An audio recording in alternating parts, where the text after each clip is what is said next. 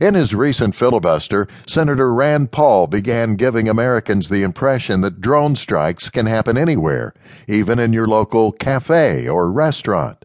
While this could happen, it doesn't seem at all probable. Drone strikes are for warfare and keep our military safe in that the drone, or airplane, does not have a pilot.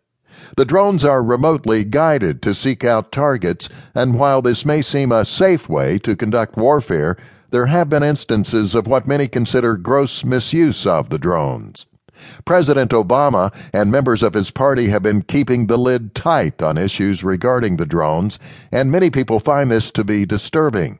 As the recent attacks have been making the news, it seems as if questions regarding the legality of international law have come into play as well.